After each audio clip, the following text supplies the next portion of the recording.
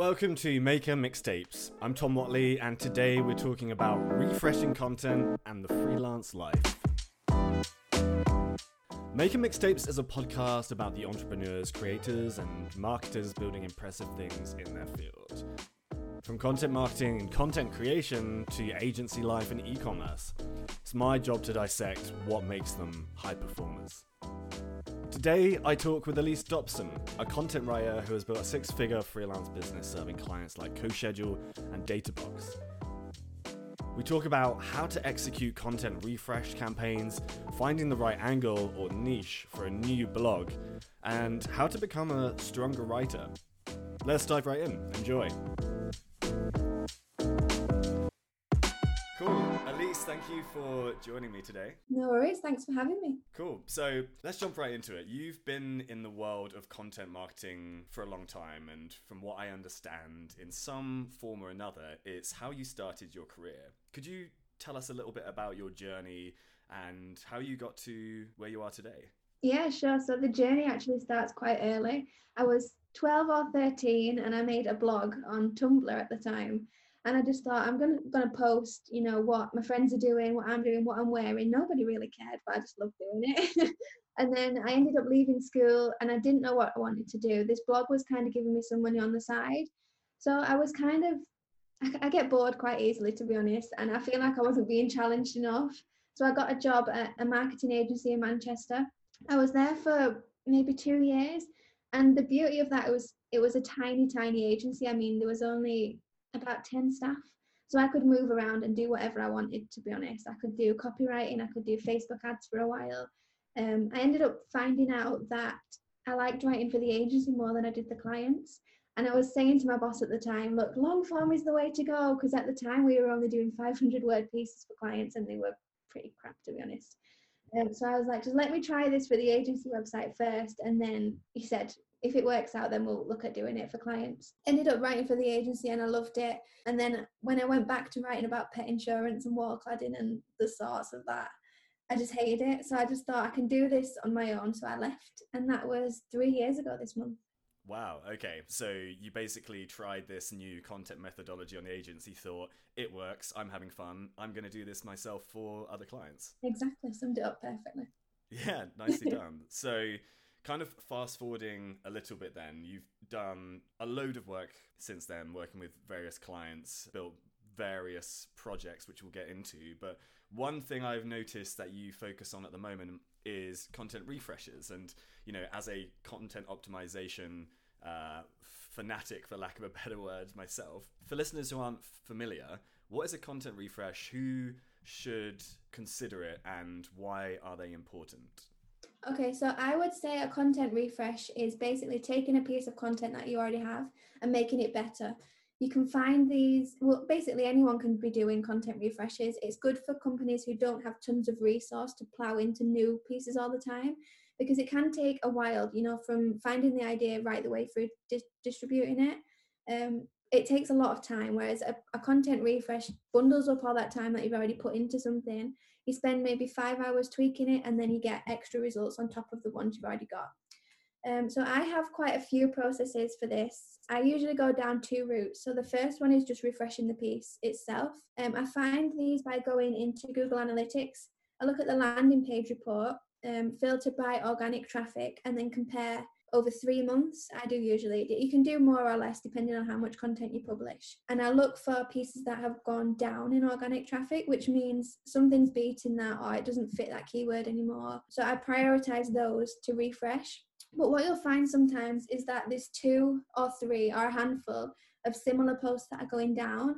And that might be because you're cannibalizing the keyword. So if you're targeting, say, content marketing strategy and then targeting B2B content marketing strategy on 2 different pages, they basically mean the same thing if your audience is B2B.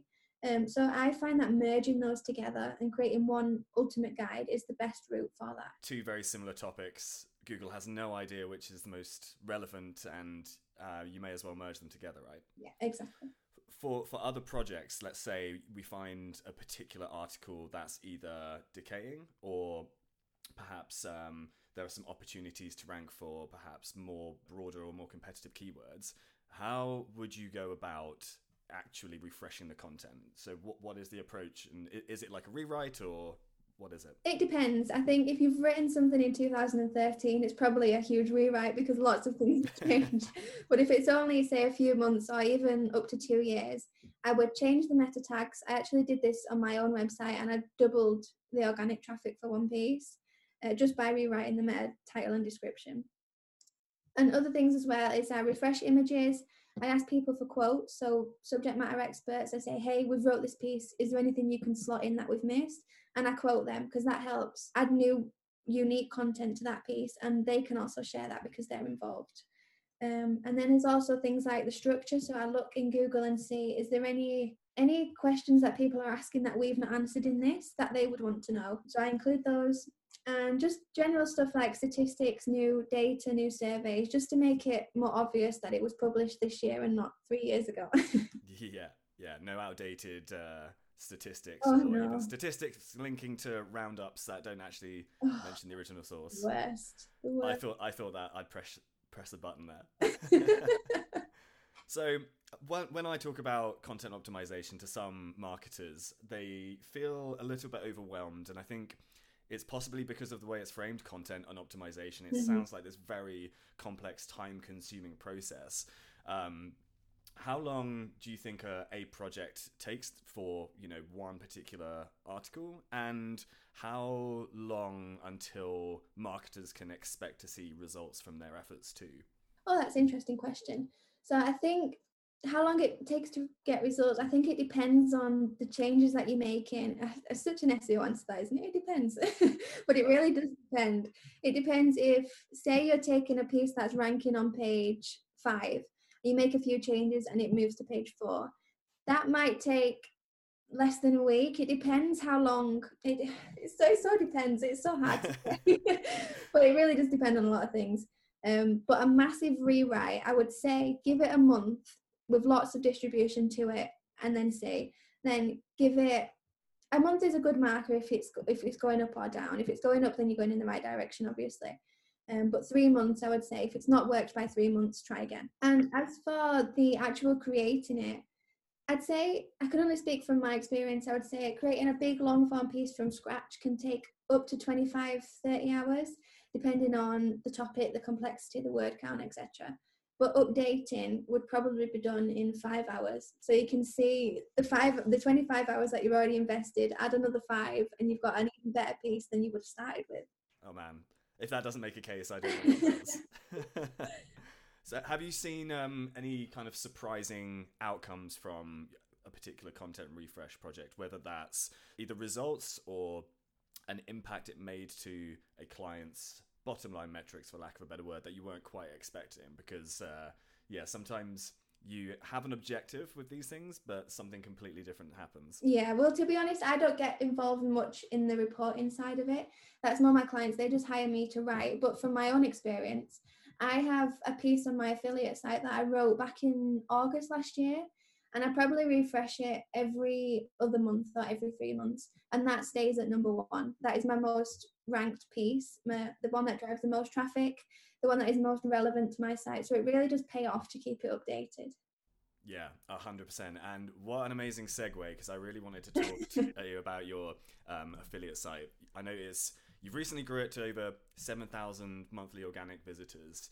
And as part of this process, you've talked about the importance of selecting the right niche and the right topics. And for you, as the owner of an adorable Sprocker Spaniel, it was a no-brainer. But despite what might seem like following a passion project, for lack of a better word, there's actually a bit of method behind the madness. For anyone who's looking to start their own affiliate site or even starting a blog for their business or startup, what does that niche selection process look like for you? I would say find something that you're interested in, and writing about doesn't get boring, because that is quite hard. You will be writing about it a lot. and if you're not interested in it, or you're outsourcing it, or you're not really in the trenches with that topic, you can't really create the best stuff on the topic. So say if I was starting a plumbing website, for example, I don't know the faintest thing about plumbing. So I would find it really hard to write about that. And also, I think people come to know you as your niche. So for me, I have a dog which is based around my affiliate site, And I found that actually by Facebook groups. So when I was looking to buy my dog last year, I was looking for advice about the breed because he is quite unusual, and I couldn't find anything except in Facebook groups. And I was thinking, there's all this content here for me to take. Why is nobody doing it? So I just did. And that was how I found the niche. So look in Facebook groups, look at things you're passionate about, and there's a need for as well, because there's no use creating a guide to something that nobody cares about other than you. So look for search volumes. It doesn't have to be massive. In fact, going too broad can actually impact how hard it is, because if you're trying to compete with like HubSpot or Conversion Excel, you've got no chance. Absolutely. Don't stay clear of broad marketing topics. Yeah, exactly. Amazing. What methods do you usually go about? So let's say you found something that you feel capable or interested in writing about. How would you go about measuring the demand for that niche or topic? Yeah, so I look at Facebook groups. That was how I did mine. There was 10,000 members in a group, but no website. So that was like the perfect jackpot for me. So also, I think you should look at Facebook groups. If there's any people talking about that, look on Quora. If there's any people asking questions that are not being answered by websites. If they've got answers on Quora, then don't worry too much, because you can take that and put that on your website as a source. And then hashtags on Twitter, see if anyone's talking about your topic. Look in Google, what are the websites currently ranking for those keywords? Are they just anything and everything websites like Wikipedia? If so, you can probably beat that by making a niche site that goes really in depth in that one topic. And I've also search demand. So look at keyword search volume. If there's maybe 10 or 20 around your main focus, I would stay clear. But if there's like 500 on your main keyword and then others that are maybe 30 to 100, go for it. Good little strategy there. Kind of going into the weeds with your content creation process, you're a fellow advocate of solid content briefs, and I feel that the more planning that you put into a piece of content, and as someone who serves clients, getting stakeholders involved in that stage is super important as well, and it also leads to less edits and basically a tighter piece. When it comes to the content brief, what are your, shall we say, ingredients for like the perfect foundation to a single piece of content? Yeah, so I send a brief template to every client that I work with, and it has a breakdown on their audience, so what that person looks like. It has their stage in the sales funnel. It has any features that I need to know about the product. And I use that to build an outline. So before I even deliver a draft, before I even say, yes, I can do this, I get them to fill in that brief, because there's no use in me trying to work really hard to understand a topic that I have no idea what the client wants. And it's good. It benefits the freelancer as well, because if your client knows that you know their business and it's easy for them to hire you, then they're obviously going to do that rather than starting afresh with someone else. Absolutely. So it's kind of cementing yourself within the client organization by fully understanding all their needs. And I think that applies to a lot of in-house marketers as well, really understanding why certain customers use your product, and then just starting the content creation process with that, right? So you've put all that work down, and now it's time to plan a specific piece of content. What does the framework for that look like? Yeah, so I first start with a brain dump, and this is going to Google, looking what people are already talking about on this topic, writing a list of any subject matter experts that I might want to interview, sending Harrow queries, looking at people also ask. But I find that whole approach of going to Google and basing your content off that is really, I think it's a bit outdated and a bit naive, to be honest. I wrote a piece about this recently. I called it parasite content, which is basically you go to Google and you see HubSpot, Conversion Excel, all these massive name brands with massive budgets and huge websites. They can publish a really crappy topic and it'll rank first just because the site is really strong. You can have the best piece and copy that piece, in fact, word for word, and you won't rank anywhere near that. So I think you need to add more context and more juice really to what you're publishing. It needs to be more than just this is how to do this. So I do look to Google and see what people are doing. I use tools like ClearScope, which has keywords to include and also related terms, so it can help you understand the context of something. But yeah, I interview a lot of people for pieces, and even if I don't put their quote in, they give me a lot of ideas of things to include that stuff already ranking doesn't. And that is what helps create a unique piece, really. And that might even in turn help it to rank. You've struck a chord with me because I wanted to ask you about the parasite content thing. It wasn't on our list of things to talk about, but I saw you recently published it. And one thing that I find a little bit tricky, and I want to get your opinion on, is if you want something to rank in Google, you have to play their game. Mm-hmm. But that doesn't mean you have to necessarily copy the content. In fact, that's a bad idea because it's not going to be original and it's going to be quite broad, right? And one thing that you just mentioned there in terms of making a content original and the most valuable it could be is adding some juice. For me, I would call that value bombs or something like that. But do you have any examples of what those things look like for you? So the table stakes of a particular topic are there. Now it's time to actually inject some things to make it more original. What do those elements actually look like? So for me, that can look like product data. So if I use Ahrefs as a good example, if you look at their tutorials, I think I mentioned a guide to keyword research. It's a really boring topic. If you look in Google results, every single one will have the same step, but they use their product as the foundation of that content. So nobody can copy that. If you go to Ahrefs and you look at that tutorial, you'll know it's from them. So screenshots of your product, tutorials of it in action. I think feedback from customers is great to include as well. So if you say, here's a guide to keyword research, and you can put in, this is how one of our customers uses our tool, that is great, and it helps get conversions from your content as well, instead of just ranking well and getting all vanity metrics from it. Quotes are a really good one. I love quotes. I interview people all the time. I'm the biggest praiser of quotes. But anything unique to you, so even data, you could just run a quick survey, get a few thousand people to respond, and just publish that in a neat package. And that has two wins really, because one, you get the unique content in your piece, and two, it helps build backlinks as well, because you can pitch that statistic. Say you did an SEO survey and you could pitch that to everyone doing roundups of SEO statistics, and that will get backlinks to the page. So it's kind of a three-win. You'll get backlinks to the page, unique data, and that means you'll rank better than a standard piece.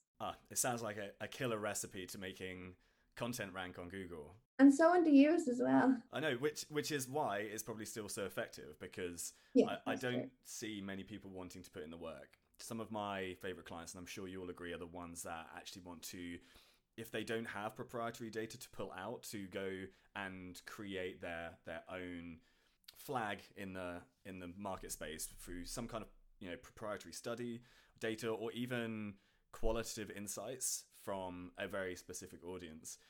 Going back to like the planning phase of that, we talked about how large companies really, a lot of website authority have a chance of ranking for those really competitive keywords.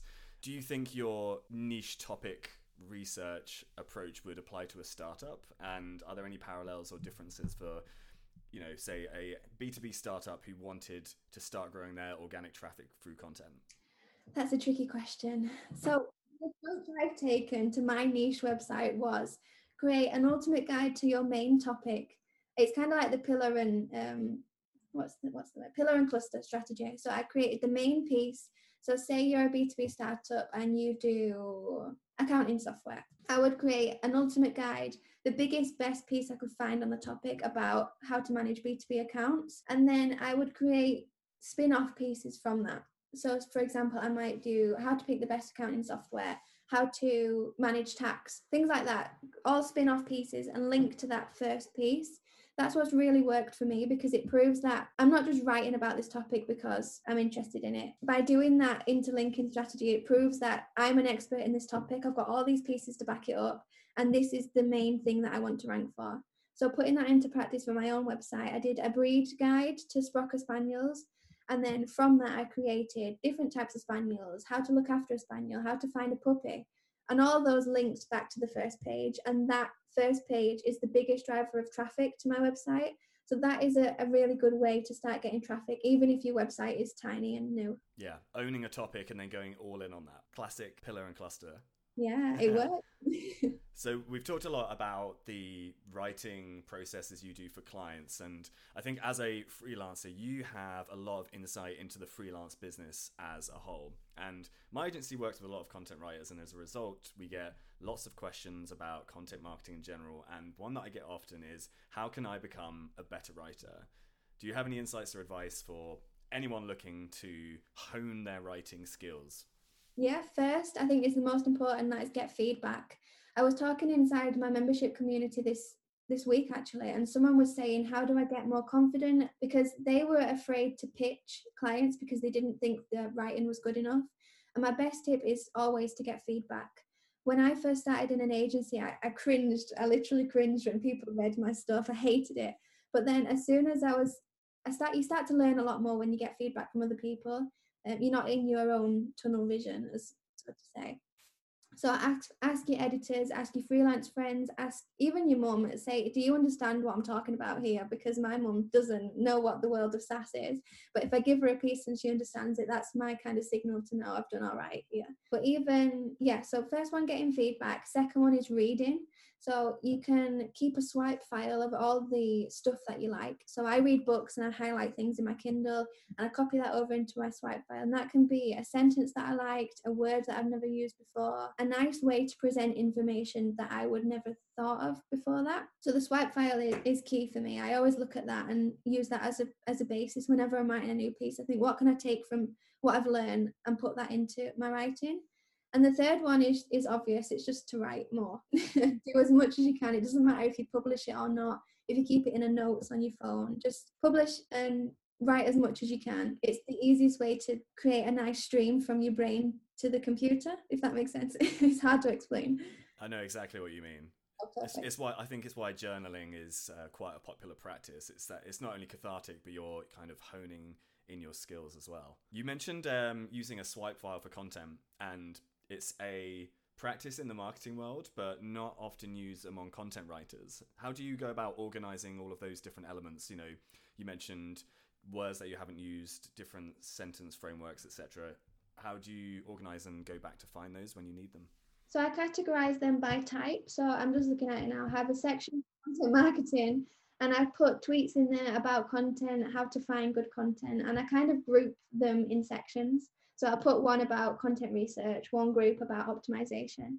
And then I have a section on creativity, which is good campaigns that I've seen, different ways that people use marketing. And then I have a writing section, which is examples of writing that I like from brands.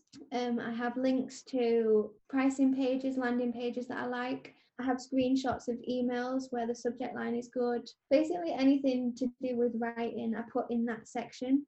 So I don't have to go in and look in between everything to find the writing that I like. I put it all in one section and I can just scroll through that. I don't have much in there because I try and keep it as good as possible.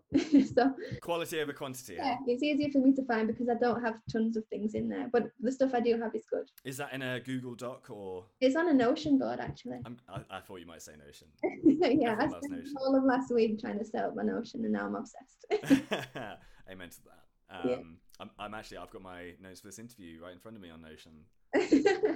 So speaking of your freelance career, you've recently created a membership site for basically freelancers who want to grow their business and I guess become better freelancers in general. What kind of stuff are you talking about at the moment? You know, what topics are you covering? Yeah, in there at the minute is my brief outline that I send to every client. We talked about that earlier, but I'm talking about things that I wish I would have known back then, because at the time I wish I had someone who'd been doing this for quite a long time and worked with pretty decent clients to tell me what I was doing right and wrong. So I've talked about how to find monthly retainers. We do feedback loops every other week, which is basically what I was talking about earlier, the feedback. But you'll get feedback from me and other writers as well. So just drop a Google Doc link in there and people can go back and say, oh, I like this. Have you thought about this? Yeah, it's just a good way to, my aim really is to make it the best place for freelancers to learn new stuff. Yeah, best of both worlds. And I think we've been working together kind of on and off here and there since maybe 2017. And throughout that time, yeah, I've seen your content around the freelance business. So anyone listening, I know it's going to be good stuff. Where can people go to learn about that? So that's Patreon. So it's patreon.com/peakfreelance. I'm sure you'll have a link if you can in the show notes, because Patreon is quite hard to spell. So that's where you can find me. You can find me on Twitter as well, at Elise Dobson. And if you do join the group, just give me a shout if there's anything that you would like to see in there. I'm pretty easy with it. Perfect. Elise, that's very kind of you. I think that's a really good place to wrap up. Elise, thank you very much for joining me. It's been a pleasure. Yeah, thanks for having me on. It's been fun. Thanks for listening. Before you dash, just a quick note to share a free ebook we just published called the Content Operations Playbook. If you're interested in content marketing and SEO, then this ebook is for you. We lift the hood up on our own editorial and content production processes, from hiring writers, creating solid content briefs, polishing content to be the best it can be, and of course, distributing it to actually generate traffic. It's totally free, and you can download it over at grizzle.io/content-ops. That's www.grizzle.io/content-ops. And hey, if you enjoy this podcast, feel free to subscribe. We've got a lot of great conversations lined up with experts in the world of business, marketing, and entrepreneurship coming up. Thanks again.